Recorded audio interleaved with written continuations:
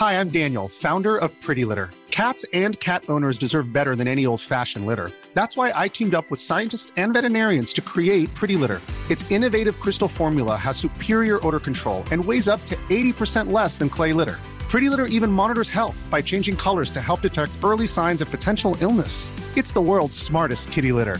Go to prettylitter.com and use code ACAST for 20% off your first order and a free cat toy. Terms and conditions apply. See site for details.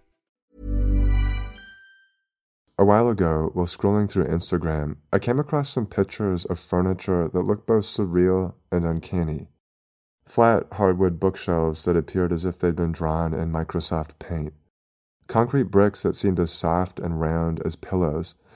A vase made of high-performance carbon fiber, and an aluminum bench carved away to reveal its hollow sections. There was an appealing kind of flatness to all of these pictures, where the objects they depicted seemed to be both derived from and made for the screen. They all had this strong graphic quality, with an emphasis on texture and surface, and in a way that could be described as digital ready-mades, or even as aesthetic fragments of the internet itself. From the Architecture Foundation, you're listening to Scaffold. I'm your host, Matthew Blunderfield, and in this episode, I speak with the designers behind these objects, Sasha Stitchin and Nicholas Gardner, of the practice Soft Baroque.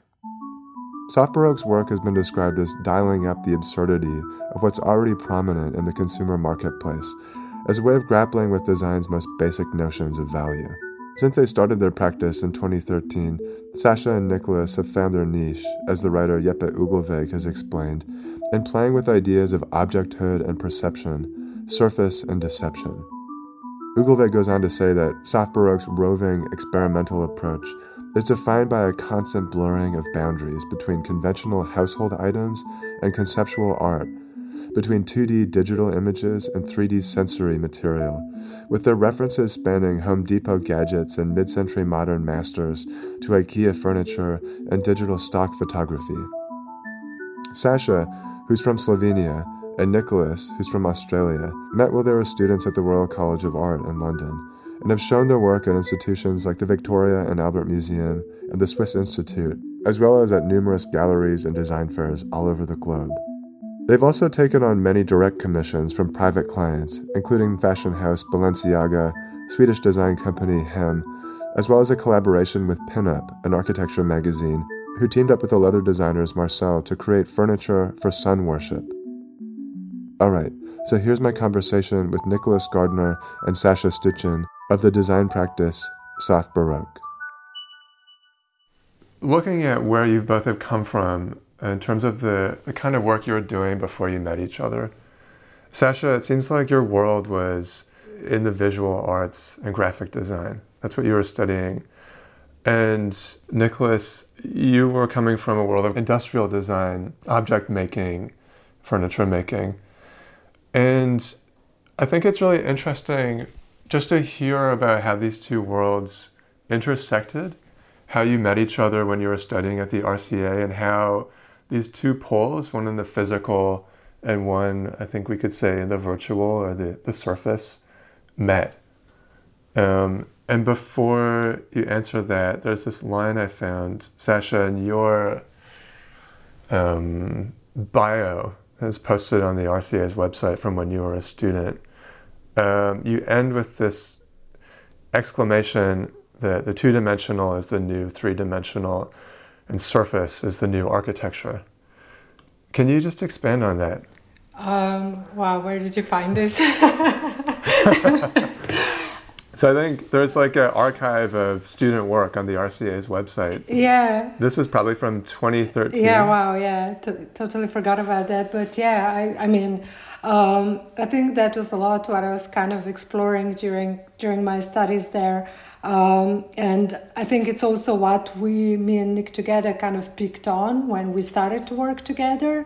And we're both kind of quite interested in the idea how kind of surfaces became just like an idea, you know. They're no longer kind of traditional surfaces as we know, but they're often just very like thin replicas of material that we think they are, and I mean, that's kind of the most simply and precisely I can kind of put it. No, I mean, I think this is why the work that you do together is so exciting to me, because there's something so hard to pin down about it. It really is about a feeling that it generates. And maybe that's a better place to start. What kind of feelings the work has generated in me? Yeah. And I think one of them is the sense of uncanniness. I mean, a lot of the objects that you've designed, they look like I've seen them somewhere before. Mm. And in most cases, I imagine I've seen them online. Yeah. They look like digital products made real, and they often have some kind of artifact or formal reference that's familiar to myself and a generation of people who grew up on the internet and use digital tools. So, for example, there's a stool you've designed called the hard round stool that basically replicates the kind of geometry that you see in programs like MS Paint or even Photoshop and the hard round tool. So you're taking these digital tools and then just kind of physically manifesting them. But also, I think one of the earliest projects, and maybe this is a way into that question about the relationship between the surface and the object, was the project New Surface Strategies. And I think that might be the gateway into the conversation. So could you tell me more about New Surface Strategies, what exactly it was? Well, I think it was a little bit of like a brief, because I was working for Max Lamb, who's another like a designer, for a while, and he was doing this like exhibition in Milan with like 50 chairs in a sort of circle. I'm not sure if it was 50, something like a lot, all of his different processes.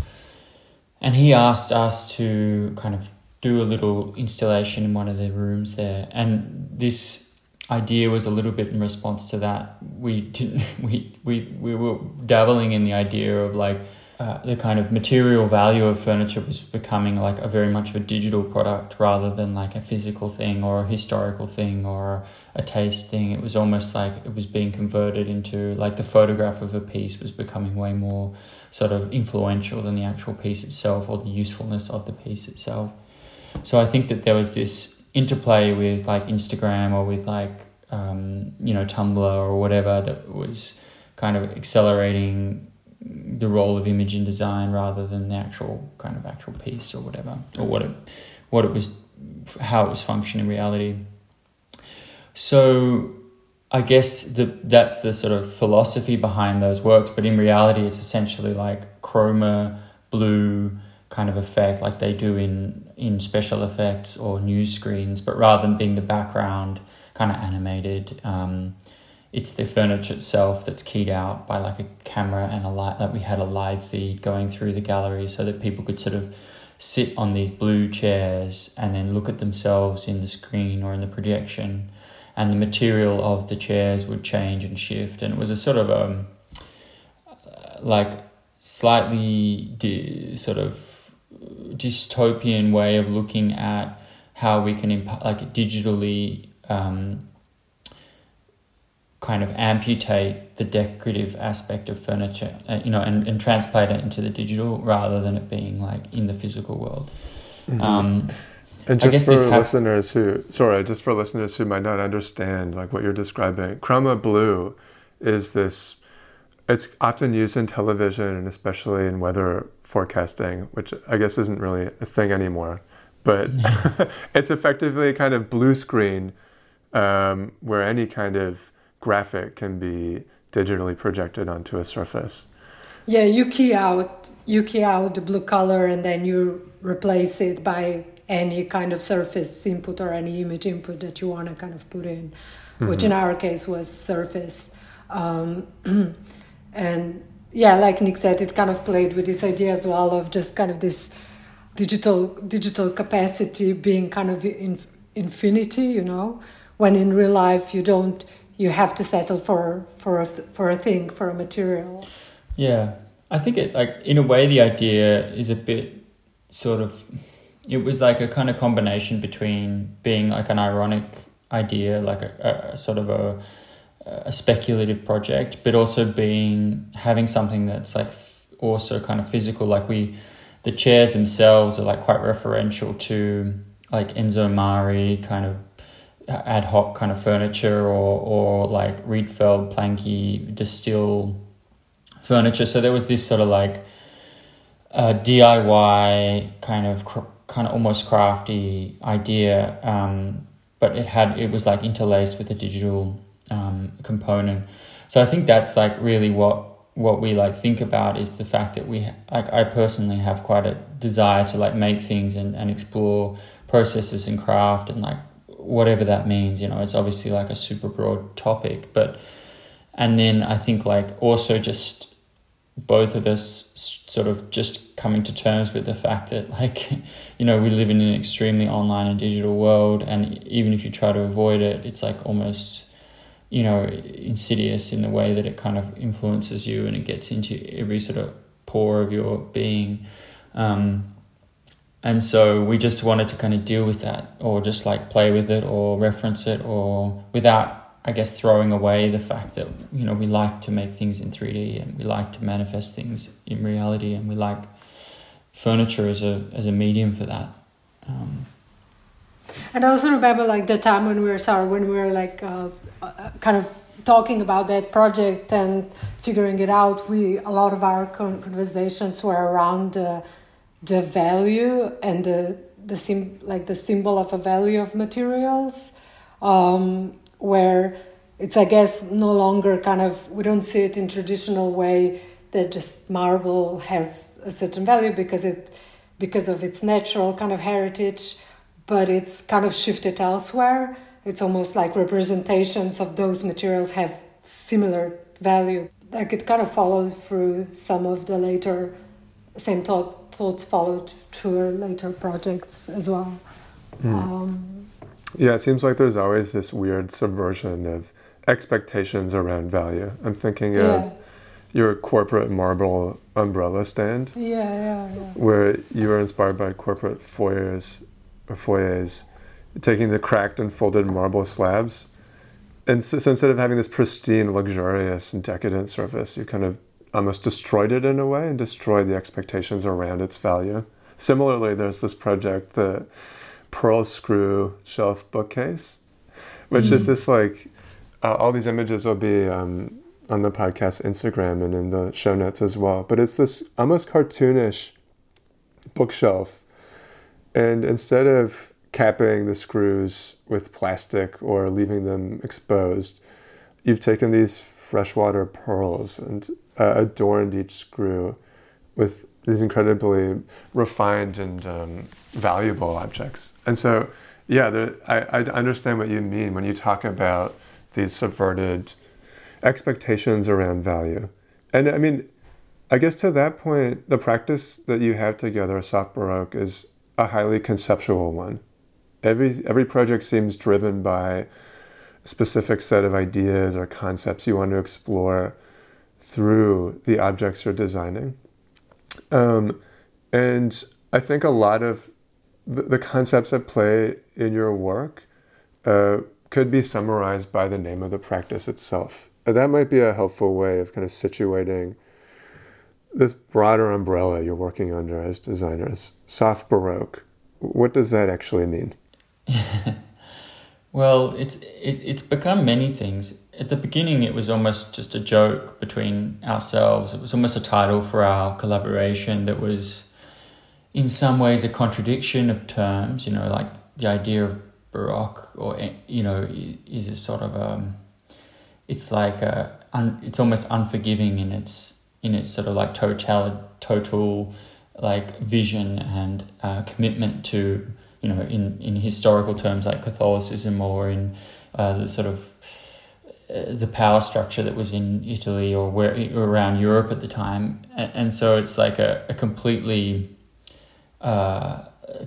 fully committed, like term. But then the idea of making that soft, or making that a version of like soft power or software, or something that's not real or intangible, or a kind of a insidious or like kind of underground sort of like indirect version of that is a contradiction in terms. And so like for us, I think a lot of our works had these sort of subtle contradictions in them, like using materials that don't really necessarily go together or speak to each other, or in that pearl screw series, we use carbon fiber and bamboo and pearls, and these are like kind of cliches of masculine and feminine and IKEA kind of mixed all together. And we like the idea of that being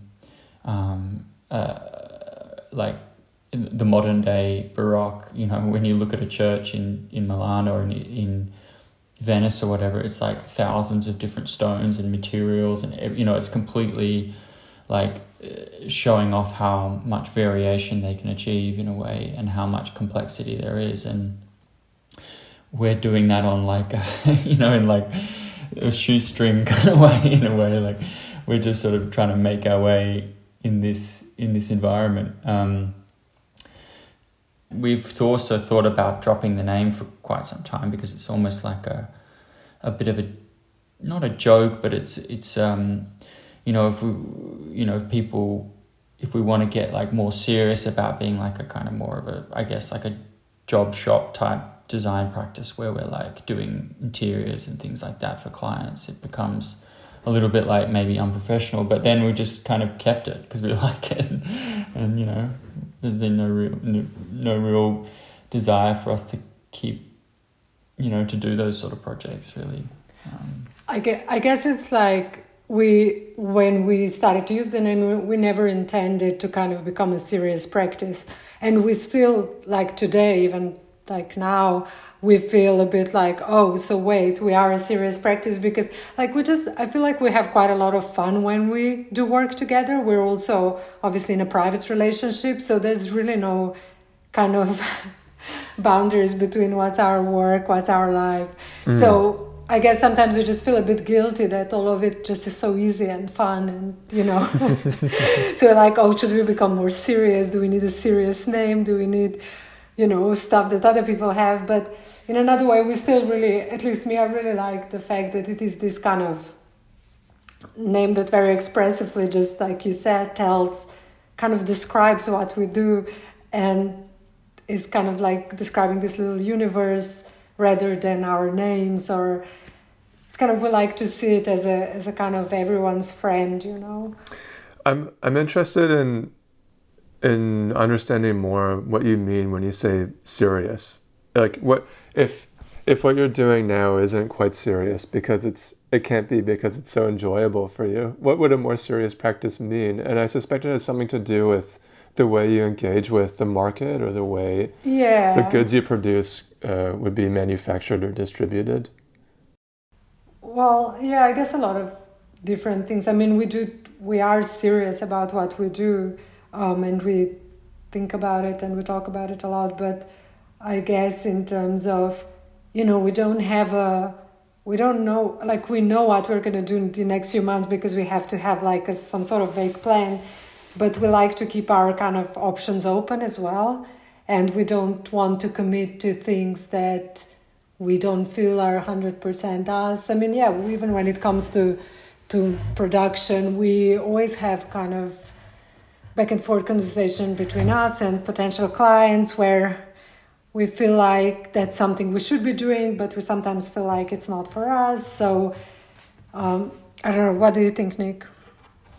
Well, I think just from a cultural, like movies and films and books and things that I like are kind of, I don't know how to describe it, but like they often have an absurdity to them, but then also a truth. And I mean, maybe it's also connected with the kind of more postmodern, what's called like postmodern movement of furniture in sort of 60s, 70s, 80s. That always has some humor to it, some self-references, some references that are completely absurd, and some kind of actual sincerity about, well, it's all sincere, but like some beauty without all that. And so like, I don't really see why we need to kind of make these lines about like, oh, this one's a serious project and this one's a very restrained kind of beautiful one. It's all kind of part of the same world and it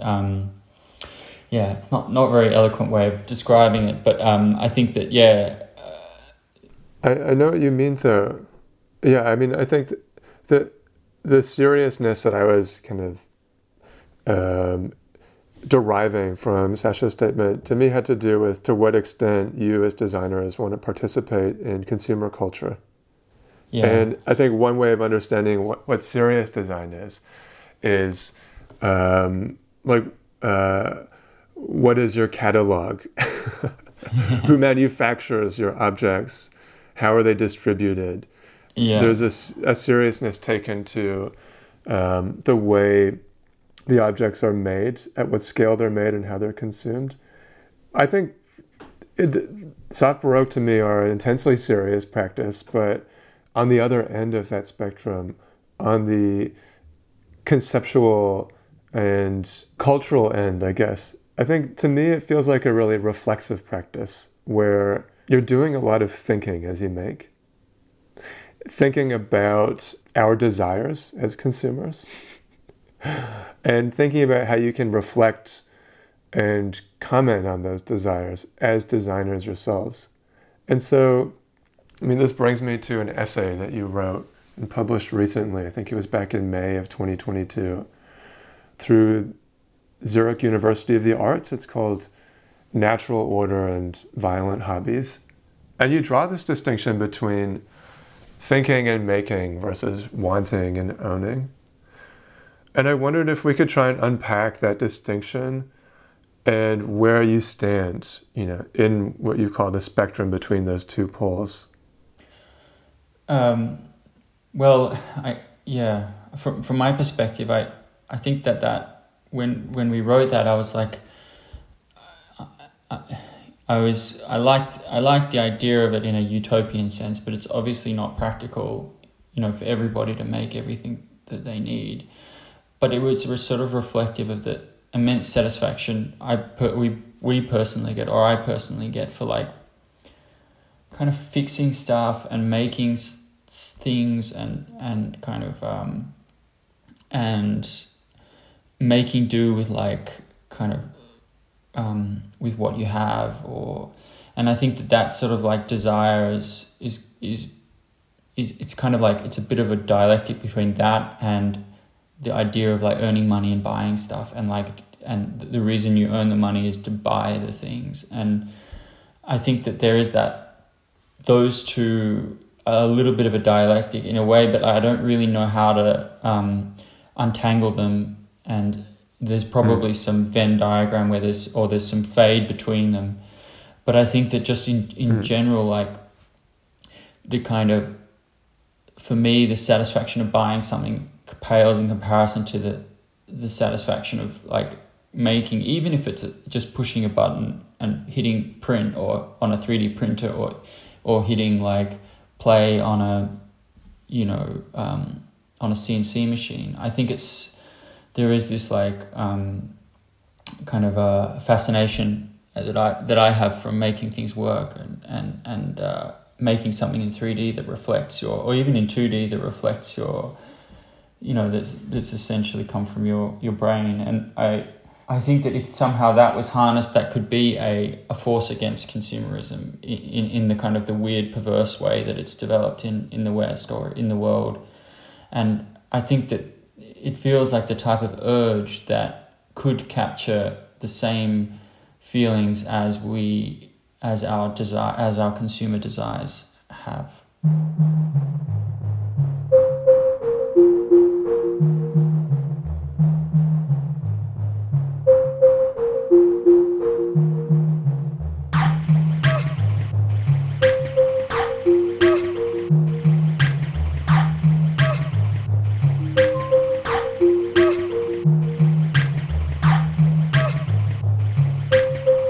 So when we left off, we were talking about this distinction between thinking and making versus wanting and owning, and how, in a way, soft Baroque is quite a reflexive or critical and conceptual practice versus one that's directly engaged with kind of market dynamics and mass production. You're not your standard industrial designers. And I think for me, what's really exciting about that is it opens up all kinds of possibilities for you to do this interpretive work for us as consumers and tell us more about the environments we're moving through, both digitally and physically, and how those environments are shaping our desires as consumers. And so I feel like at the base of all of this is this topic of desire. And I have to say, like, when I look at a lot of your work, I often feel, in addition to this uncanny feeling I was talking about before, and how reminiscent they are of virtual or digital artifacts, I feel this sense of confusion or perplexity at how they work. I mean, physically, they seem almost impossible, especially the dancing furniture series. But even this kind of pillow brick construction as well, these kind of blobby brick constructions you've made, and many others as well. And then I feel, in a way, a kind of revulsion at what you've done to the material you've worked with. There's a series that involve cutting into or slicing away at quite recognizable materials, whether it's IKEA particle board or hollow aluminum square section material. You're kind of cutting into these things and revealing their hollowness in a way that feels quite sadistic. And so in that sense, there's something kind of weirdly erotic about it as well. There's this kind of attraction, repulsion sensation I get when I see a lot of the work. Yeah, I think that for us is important. It is a kind of this is going to sound weird, but like a mindfulness of our desires. You know how you talk about, like, you know, so like in a way, like why we find things attractive and why we find things sort of appealing. Like, what do they mean, and why? Like, what sort of context has what sort of environment has cultivated that feeling? And what we do a little bit is we take one of those desires. So, for example, like a kind of beautiful wood, or like a sort of a traditional kind of topology that we might be fascinated with. And then we essentially like transmute one of those materials or one of those elements into something a little bit more disturbing, or take it to an extreme that's like a little bit beyond, and almost like a continuation of that lineage into a place that's like over the top. Like we all see things on the side of the road, or like on in our life that's almost just like an extreme object. Like it's a sort of like something to do with material, for example, where someone's taken an idea, an aesthetic, and just like kind of made it extreme. So like trying to think of something, but like a handbag that's been sort of jeweled, but then those jewels are sort of being turned into like something else, or in the shape of a minion like cartoon or something. So it's like had this like little evolutionary life of its own into making like a very unusual extreme object. And we are sort of like almost like replicating that like mini little microcosm that's done that, but in a way that we feel like sort of like is a bit more tailored towards what sort of things are going through the more design or the art scene, or like in kind of like more like taste culture in general rather than popular culture. Well, I'll just give you a couple of examples, might be helpful. Like some of the wood things, like that hard round pieces, like they reference, as well as referencing that tool, they also reference like this mid-20th century kind of hippie modernist movement of creating these like big membered wood, using the so-called beauty of the wood, like live edge, like Nakashima style, Californian kind of West Coast, and even a lot of it in Australia as well, where I'm from. And it's almost like we're doing that topology, but also making it using completely digital tools, or like we just made this chair we call it the toothpick chair, but it's essentially like very traditional, like tapered mortise and tenon joints, but rather than them sort of like, and that would be how some Windsor chairs are made, and some traditional like English chairs would be made, or Scandinavian. But we essentially, rather than it just stops, it kind of continues to a point, like almost like a sharp toothpick, essentially. So it's like this, it's a literal continuation of the joint into a point. But then when you join it all together and you create the kind of structure, it makes a very sort of spiky and sort of hostile, like a hostile object. So it's like a tasteful craft, a very tasteful topology of chair, but just the continuation of this joint kind of into it's like it's evolved further than it has in its life, and it's become this like kind of a visually but also like a tactilely strange and a little bit like vicious object.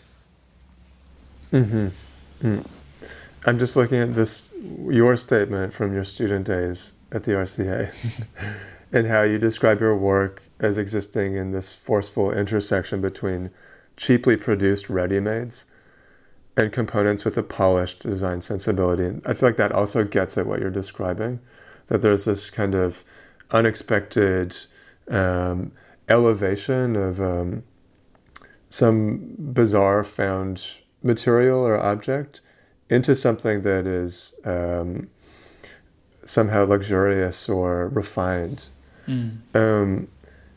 And I think, just beyond that kind of dichotomy of what is base and what is rare or luxurious, it also feels like always with the work there's that dichotomy of what is craft, what is physical or analog, and what is virtual or digital or digitally derived.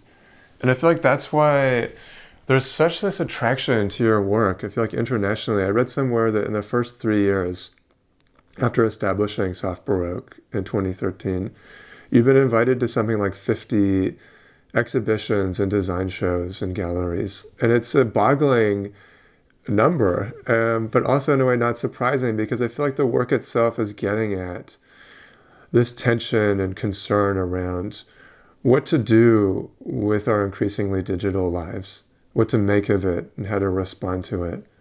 And the work itself is its own language in a way, which I feel like is why it's so difficult for me to talk about, because it is its own explanation.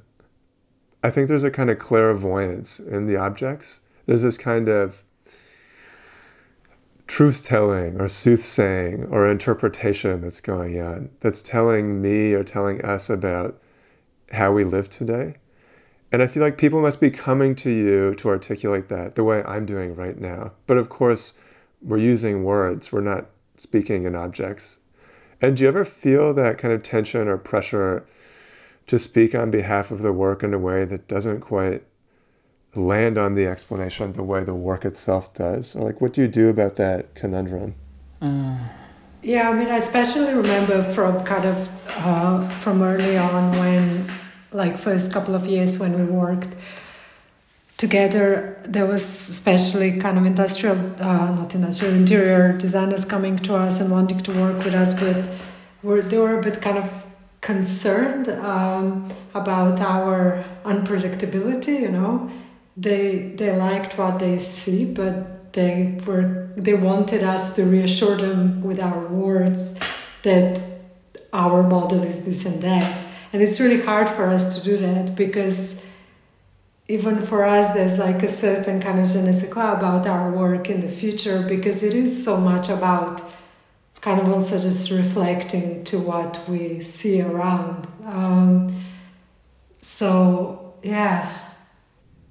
I love how you've referred to the objects you design as poems. Yeah. In a way, in the past, in other interviews, I've heard that term kind of come up before. And I think that brings me to this other part of your practice, which is how you research and how you yourselves immerse yourselves in the kind of cultures and traditions that you're responding to in your work. And specifically what I'm thinking of is what amounted to a kind of performance piece, Nicholas, that you did online. I think it was, 2 years ago now, called A Folder or Unfolder. And can you just remind me who this was for again? It was some institution or museum. Yeah, it was for a museum in Rome called Macro. Yeah. And it was basically a kind of screen share where Nicholas opened up a folder, which to me, I could imagine being your kind of image dump folder. And then you'd put some words to the images. And what it became was a kind of long free association poem. And I wondered, Nicholas or Sasha, if either of you could actually read part of it out or all of it out. Because I feel like this poem, or this list of words, essentially, these descriptions you have for materials you've been collecting, it goes a long way to describing the sensibility you're after, the phenomena you're describing, and the attitude you have as designers in a way that I think transcends any conversation we could have. It's called tag. We called it tag poems. Yeah, and I think what they asked for is just like, share your kind of inspiration folder or something, your like mood folder, but we don't really have that because we don't operate on mood boards. Okay.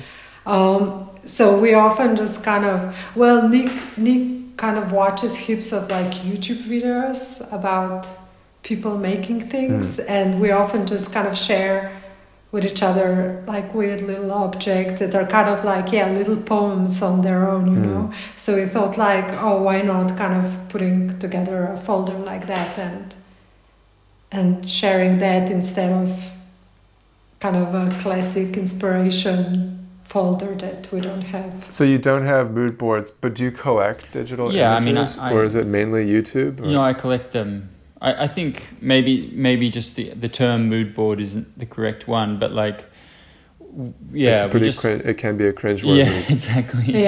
Yeah, I just have like a just called like internet folder, and essentially just everything that I see on like Alibaba or like on YouTube screenshots or like just products or just things that kind of come across.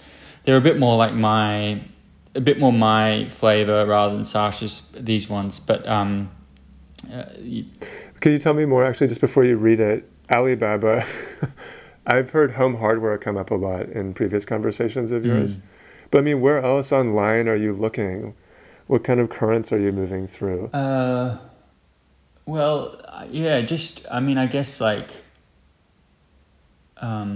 just the kind of deluge of products that come from, India or China or even, the US, where it's just these sort of strange, ultra specific, either sort of aesthetic things, like, or just like functional oddities that are both representative of the fact that like we're desperate to make as many new products as possible.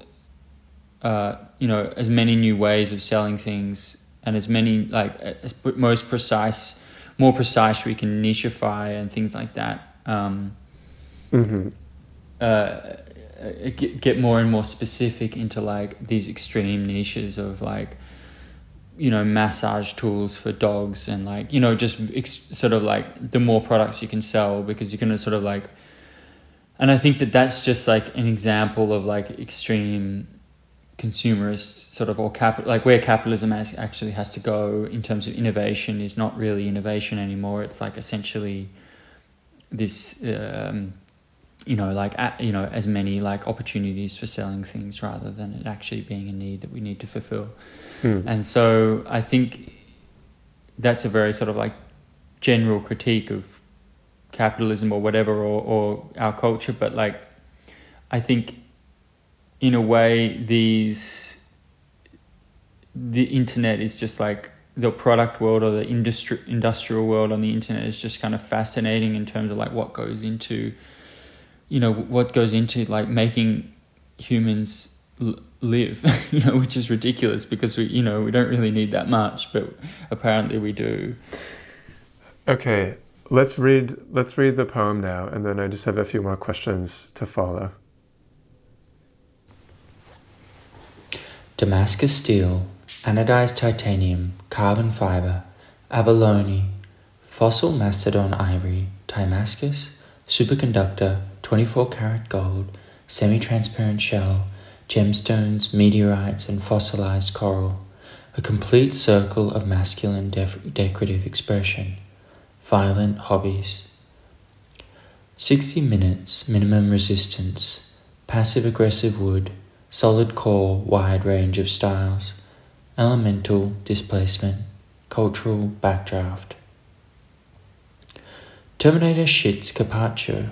Silicon crystal is grown, ingot is sliced thinly, highly polished, etched, served with a deposition of heavy metals, silicon-based life forms.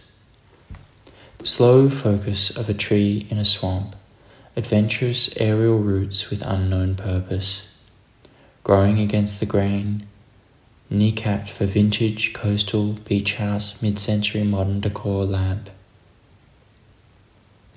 Wood pulp to rosewood, culturally false but ecologically necessary, thin skins the thickness of a layer of UV activated ink are essential to value.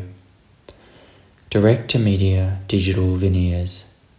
Technical improvements are often termed inefficiency of productivity and cost cutting.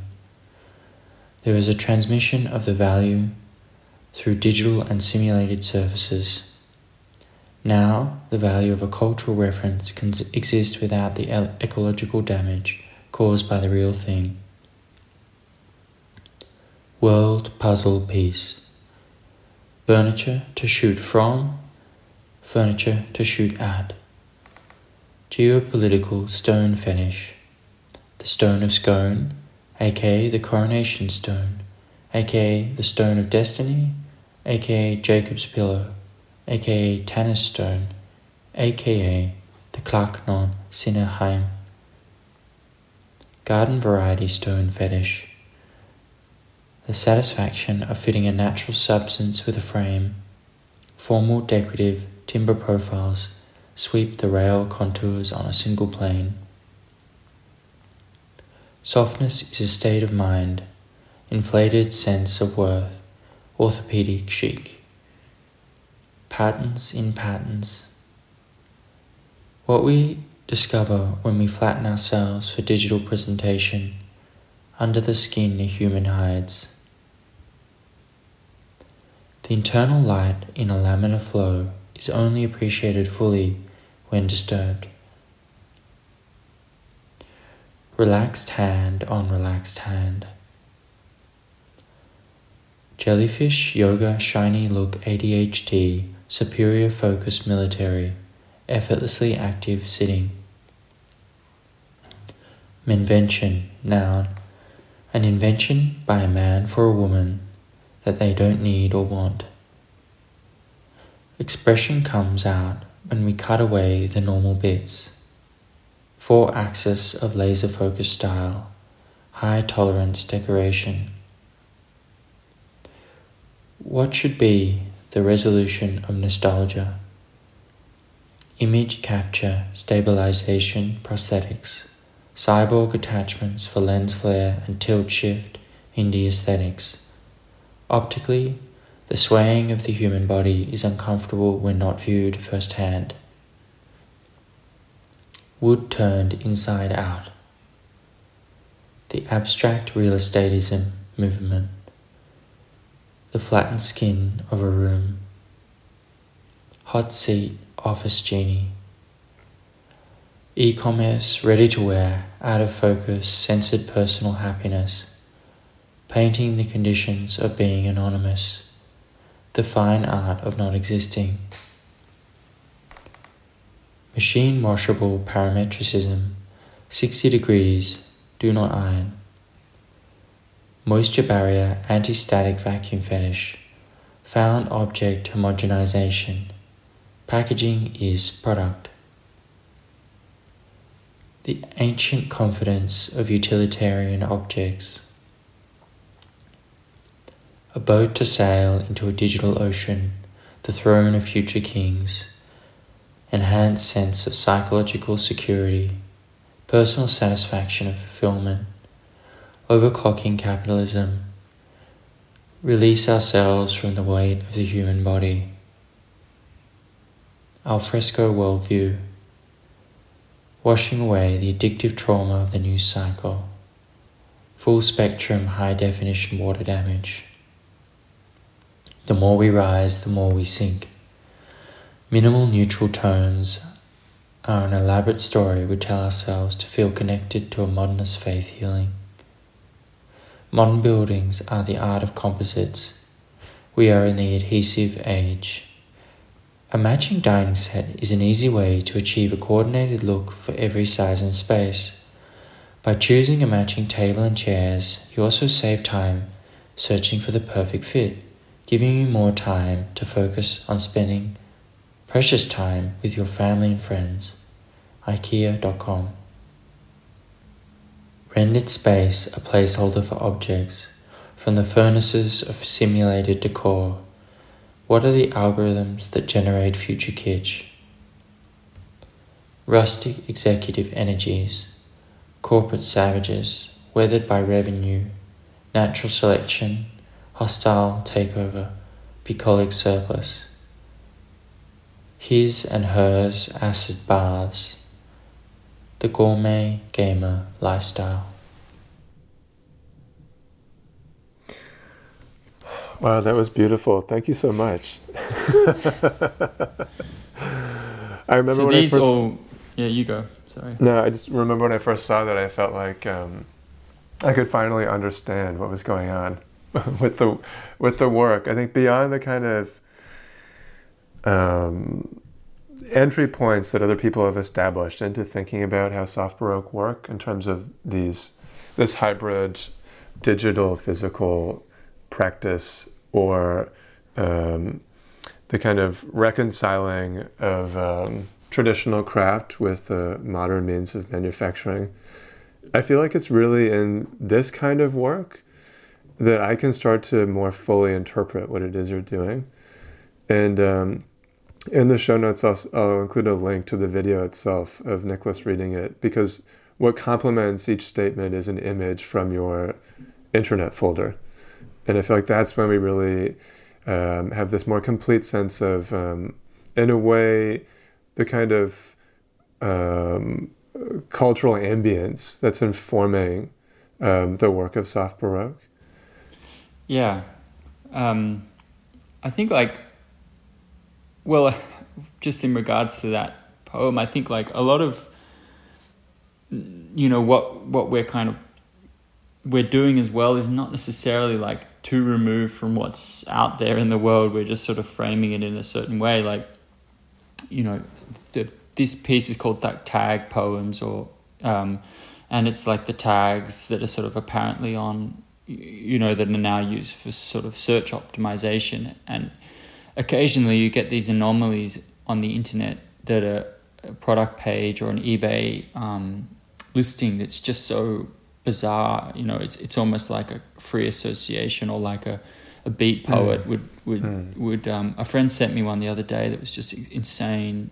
I know what you mean. These Amazon product descriptions. Yeah. And so it was almost like our own kind of way of almost without the sort of the lens of being doing arts, proper art speak, where you're sort of speaking about something in this super coherent way. It's almost just just pick the words that we want to use that somehow kind of capture it, and just throw them all together in a bit of a soup. And it's fine because it's just tags or whatever, you know what I mean? Or a nonsensical description. And so I think that's what, in a way, that we're trying to do. But it just, I guess with these strange listings and things like that, it's just these glitches in the system, in a way, in the online retail system. There's just, this is the way that people have discovered to sell things, which is just completely abstract and nonsensical and strange. And I think that's what we're trying to explore in a way where things evolve into or devolve into this almost like artworks, you know. Yeah. I think what I enjoy most about that is this openness to these new forms of expression, which could be written off as merely glitches or somehow unsavory, even a reprehensible means of just merely driving internet traffic. But in your hands, they become material for a poem. They become a kind of poetic artifact that you can then continue to manipulate, polish, and exhibit or display as something of considerable value.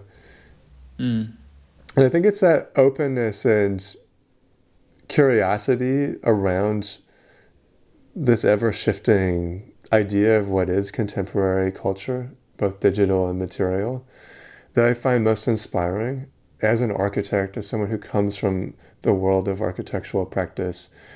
I feel like oftentimes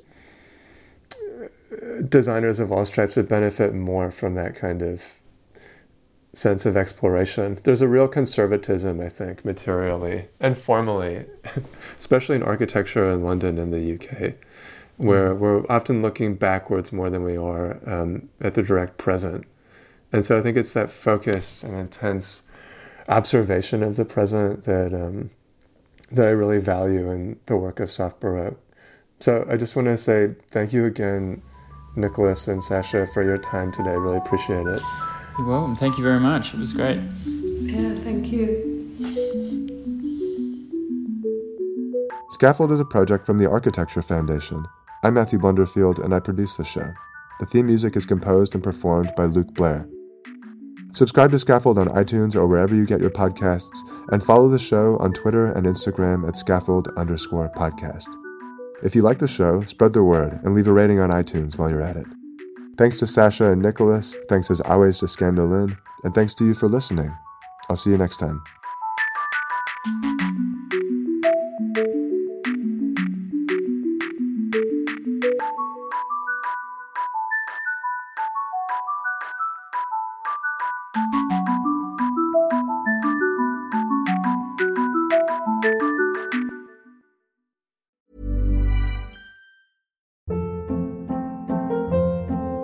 Hold up. What was that? Boring. No flavor. That was as bad as those leftovers you ate all week. Keke Palmer here, and it's time to say hello to something fresh and guilt-free. Hello Fresh. Jazz up dinner with pecan-crusted chicken or garlic butter shrimp scampi. Now that's music to my mouth. Hello Fresh. Let's get this dinner party started. Discover all the delicious possibilities at HelloFresh.com. If you're looking for plump lips that last, you need to know about Juvederm lip fillers. With Juvederm Volbella XC and Juvederm Ultra XC, your lip look, whether it's subtle or bold, can last up to 1 full year with optimal treatment and no additional maintenance. Find a licensed specialist and see if it's right for you at Juvederm.com today. That's JUVEDERM.com. Add fullness to lips in adults over 21 with Juvederm Volbella XC or Juvederm Ultra XC. Do not use if you have severe allergies or a history of severe allergic reactions, or if you're allergic to lidocaine or the proteins used in Juvederm. Tell your doctor if you have a history of scarring or taking medicines that decrease the body's immune response or that can prolong bleeding. Common side effects include injection site redness, swelling, pain, tenderness, firmness, lumps, bumps, bruising, discoloration, or itching. As with all fillers, there's a rare risk of unintentional injection into a blood vessel, which can cause vision abnormalities, blindness, stroke, temporary scabs, or scarring. For full important safety information, visit Juvederm.com. When it comes to your finances, you think you've done it all. You've saved, you've researched, and you've invested all that you can. Now it's time to take those investments to the next level by using the brand behind every great investor, Yahoo Finance. As America's #1 finance destination, Yahoo Finance has everything you need, whether you're a seasoned trader or just dipping your toes into the market. Join the millions of investors who trust Yahoo Finance to guide them on their financial journey. For comprehensive financial news and analysis, visit yahoofinance.com, the #1 financial destination, yahoofinance.com.